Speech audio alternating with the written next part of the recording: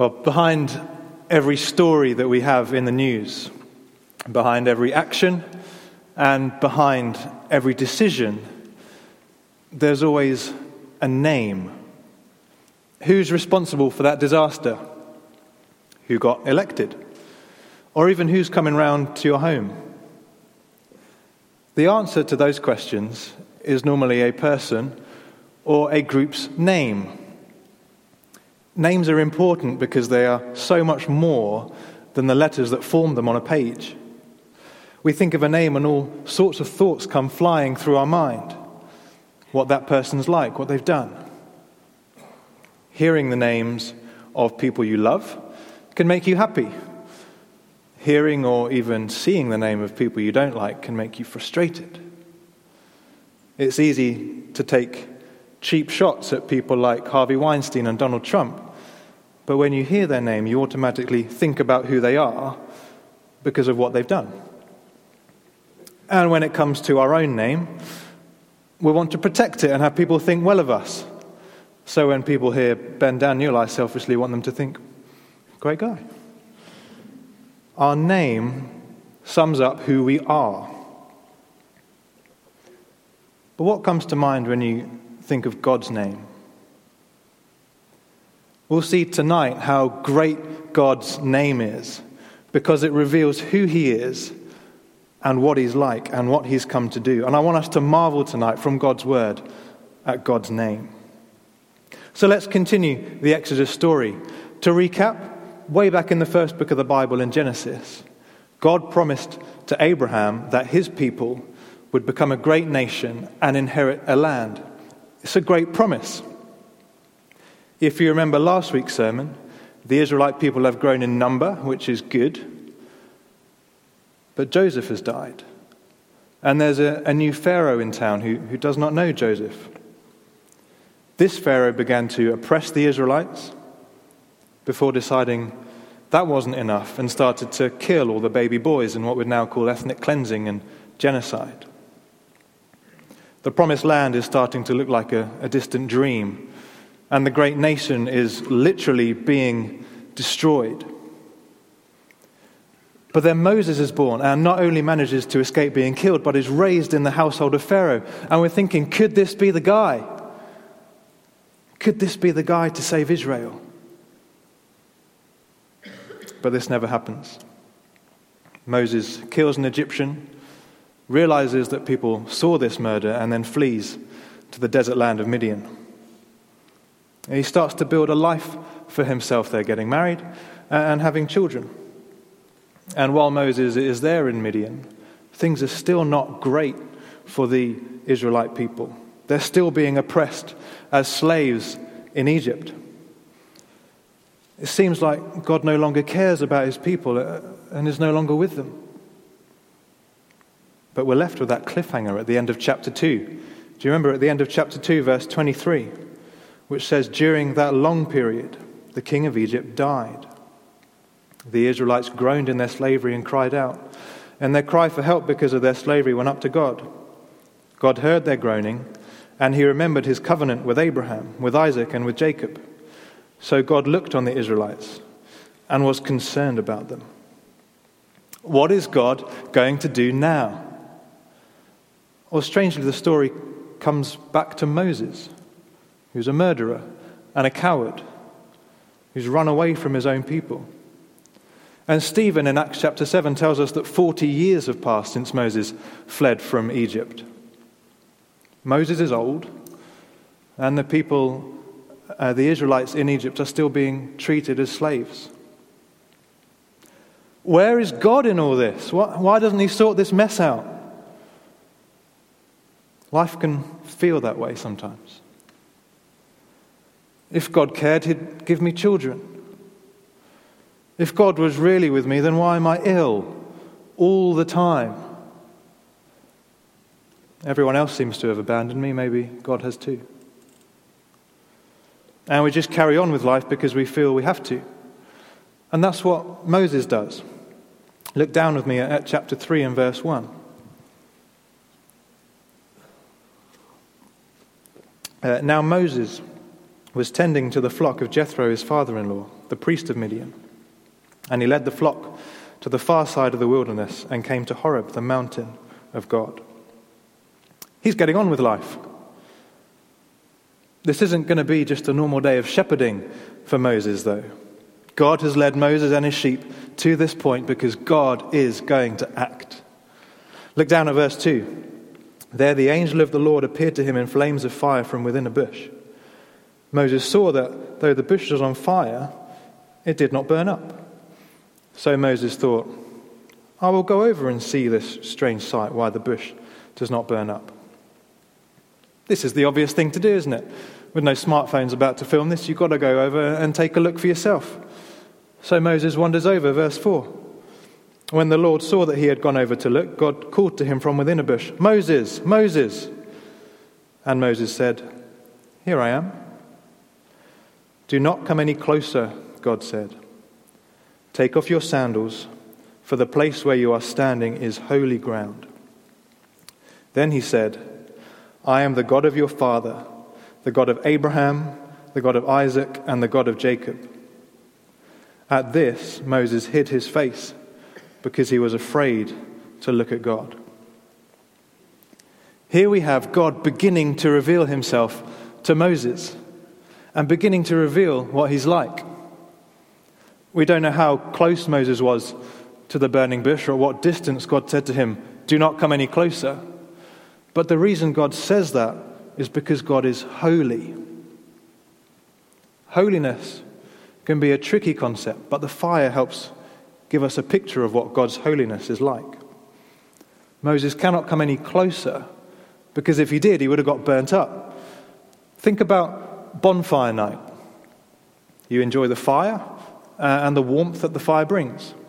It looks good from a distance and it's attractive. And so you gather around it.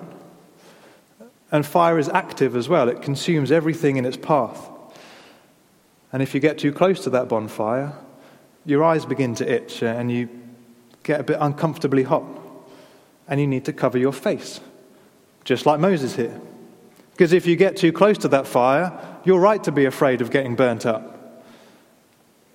God is so good and so holy that anything that is not God, like me and you, cannot come near to God without getting burnt up, without being consumed.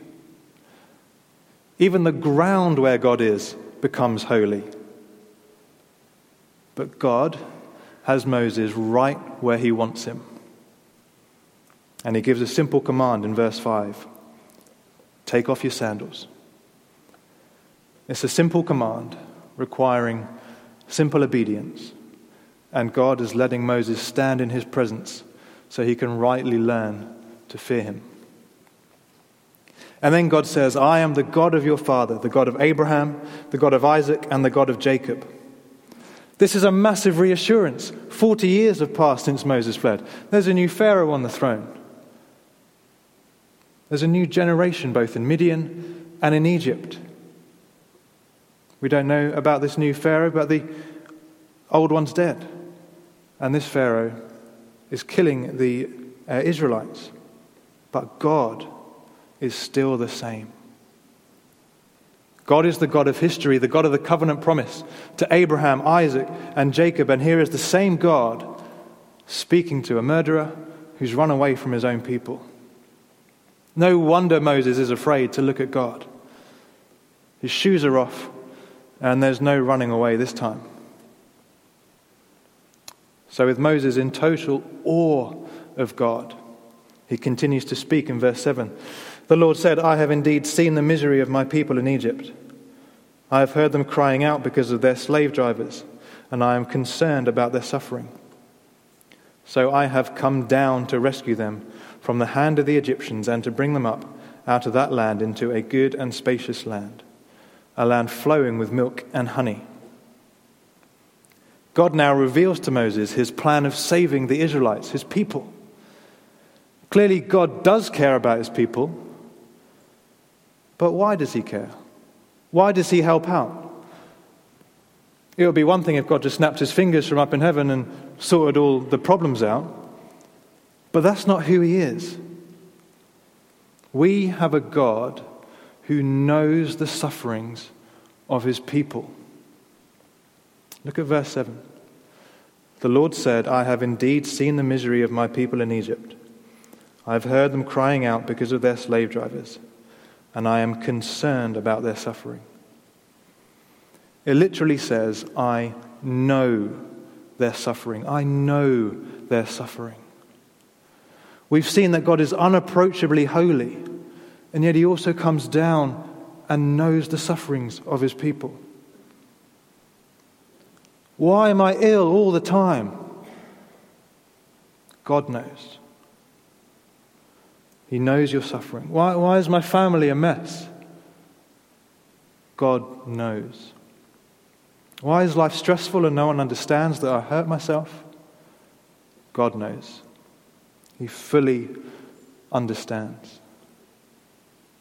It's because God knows the suffering of his people that he doesn't just snap his fingers from up in heaven and sort things out, but comes down to us. Look at verse 8 and verse 9. So I have come down to rescue them. And God has seen the way the Egyptians are oppressing his people. God knows the suffering of his people, and he is with his people, and he will rescue his people. We have a God who is not a distant God, but a God who comes down to be with his people. God cares about his people because he knows his people. God is not, as some people have called it, a cosmic vending machine. You put in your requests and out comes the answer. No, we have a God who comes down. We have a God who is with his people. So God has come down, and the promise given to Abraham, Isaac, and Jacob is now reiterated to Moses. God's people will get a good and spacious land, a land flowing with milk and honey. The question now then is, how? How will God save his people? Have a look down at verse 10 with me. God says, I am sending you to Pharaoh to bring my people out of Egypt. Moses, you're going to be the guy to lead my people to the promised land.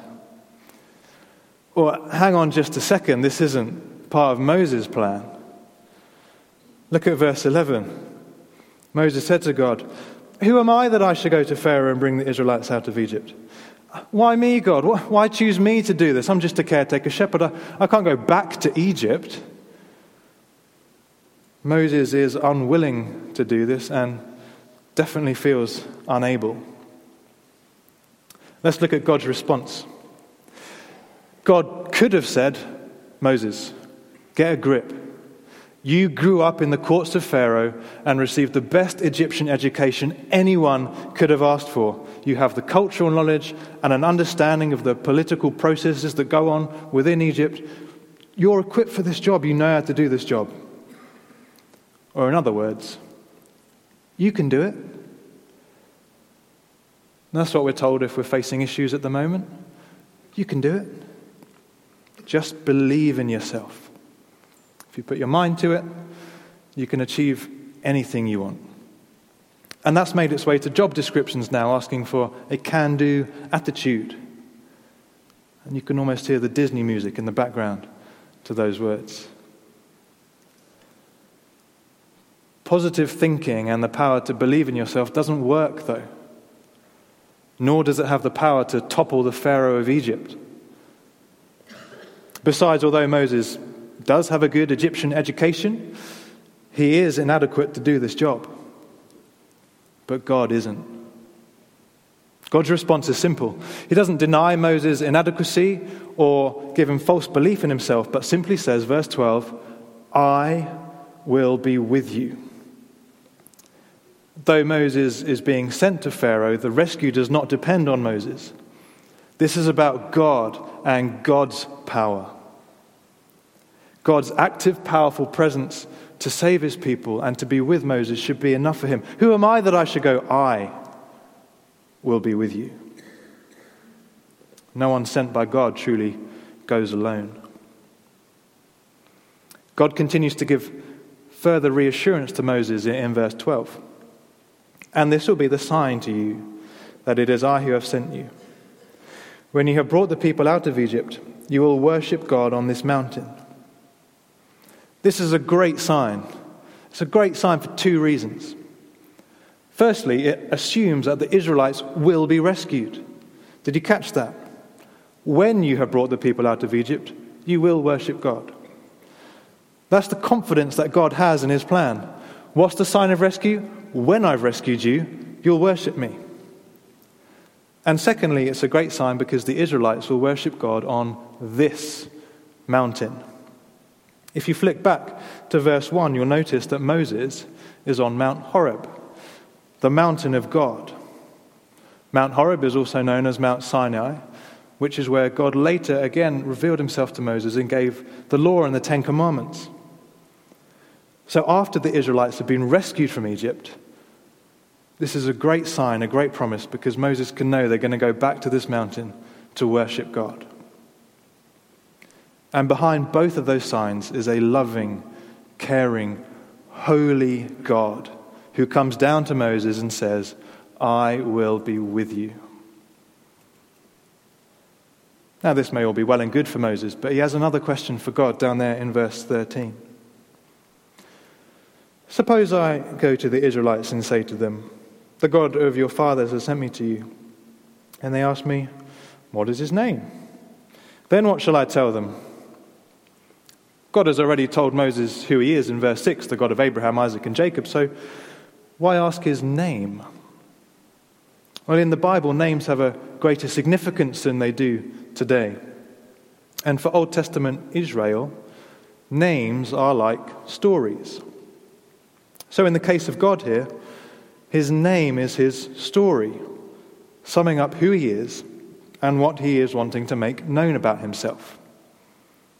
By presuming the Israelites are going to ask Moses, what is his name?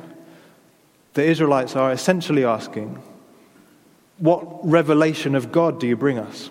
What is the story behind God's name? And this would make sure that the Israelites can distinguish between the one true God and the Egyptian gods. And so in verse 14, we get God's name. God said to Moses, I am who I am. This is a massive part of the whole Bible. God reveals his name, which reveals who he is. I am who I am, or in your footnotes, I will be what I will be.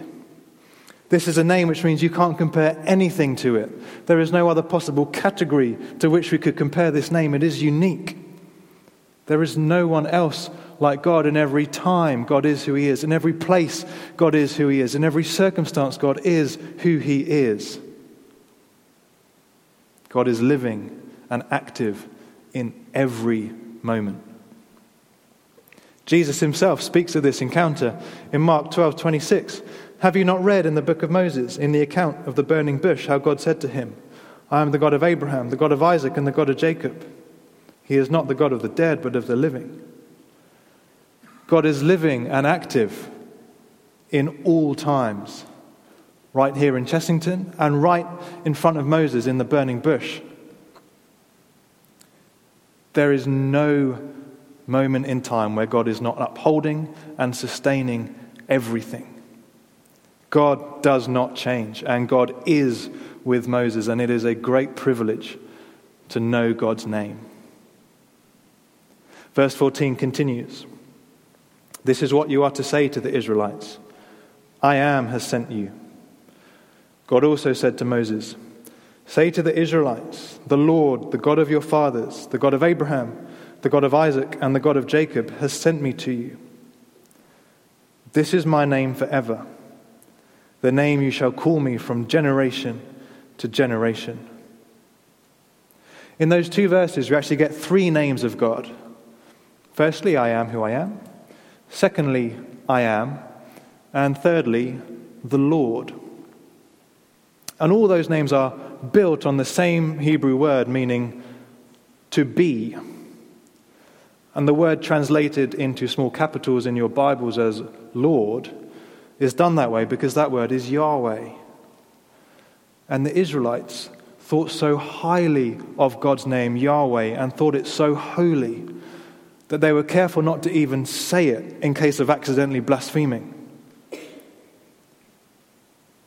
That is the reverence that they gave to God's name. So I'll ask now, as I did at the start, what comes to mind when you think of God's name? God is who he is, and that is a powerful name. So with Moses coming to the Israelites on the authority of this name, they will sit up and listen. And the plan of rescue is given to Moses a second time in verse 16 to the end of the chapter. Verse 16, "Go, assemble the elders of Israel and say to them, 'The Lord, the God of your fathers, the God of Abraham, Isaac, and Jacob, appeared to me and said, I have watched over you and seen what has been done to you in Egypt. And I have promised to bring you up out of your misery in Egypt into the land of the Canaanites, Hittites, Amorites, Perizzites, Hivites, and Jebusites, a land flowing with milk and honey. The elders of Israel will listen to you. Then you and the elders are to go to the king of Egypt and say to him, The Lord, the God of the Hebrews, has met with us. Let us take a 3-day journey into the wilderness to offer sacrifices to the Lord our God.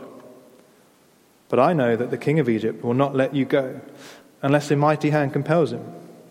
So I will stretch out my hand and strike the Egyptians with all the wonders that I'll perform among them. After that, he will let you go. And I will make the Egyptians favorably disposed towards this people, so that when you leave, you will not go empty-handed. Every woman is to ask her neighbor and any woman living in her house for articles of silver and gold and for clothing, which you will put on your sons and daughters. And so you will plunder the Egyptians.'" How does God know all these things? How does he know the elders of Israel will listen to Moses? How does he know that Pharaoh will let the Israelites go? How does he know that the people will give the Israelites silver and gold as they leave? Because God is who he is. In every moment, God is who he is. And God has come to save his people and be with his people. And because God is who he is in every moment, saving his people takes no special effort. Look at verse 20. All God needs to do to save his people is stretch out his hand. It is a mighty hand, verse 19 tells us that, but it's just his hand. Like wiping dirt off your shoulder, that's all it takes for God to save his people and strike down Pharaoh. All the big kingdoms of the earth could do with reminding themselves of that. Pharaoh was toppled. The Third Reich lasted only 12 years. The British Empire is no more. It's arrogant to assume that America, Russia, China will be superpowers in the next century. God, in his mercy, holds back judgment for the right time. But we can take comfort from the fact that to God, these kingdoms are nothing. He could wipe them away with a stretching out of his hand. Only God's kingdom is forever, because God is forever. And he has promised Moses that he will be with him. So this is where Moses is left at the end of chapter 3, standing in front of a burning bush with God revealing his name and revealing his plan. He's going to save his people and be with his people.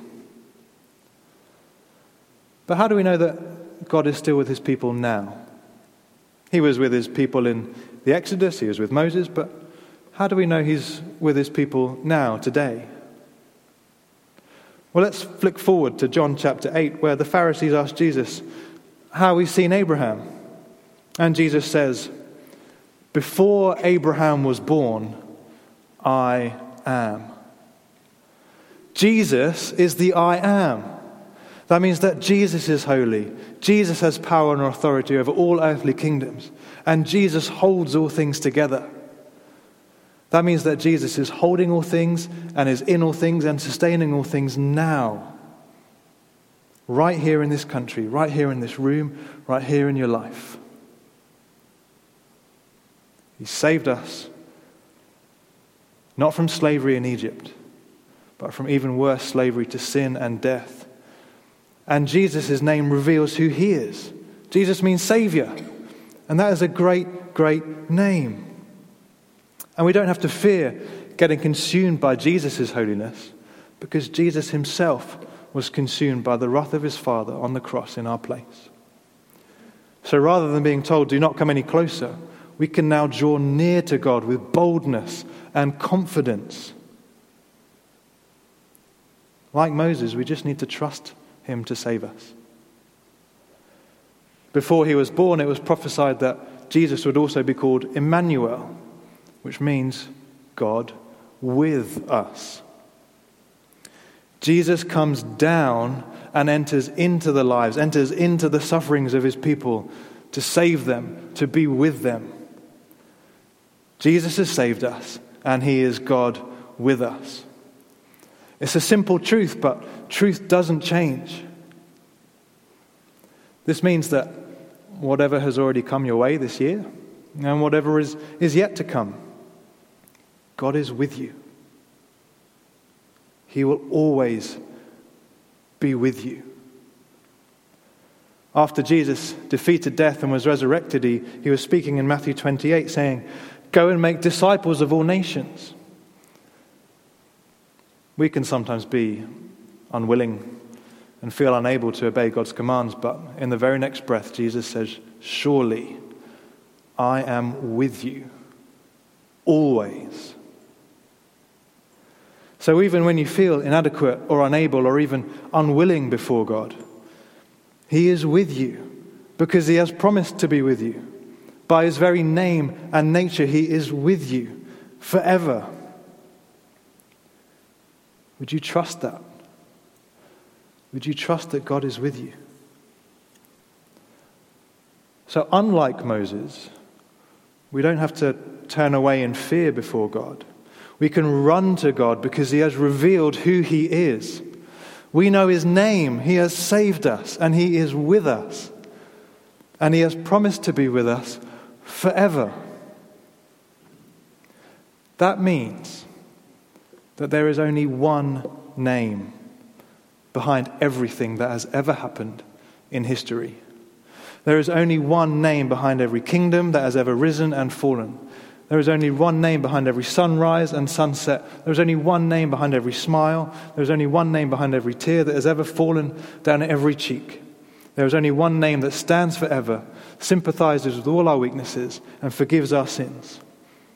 There is only one name on earth by which all people can be saved from sin, rescued from death, and loved forever, and that name is Jesus. What a wonderful name. Shall we pray?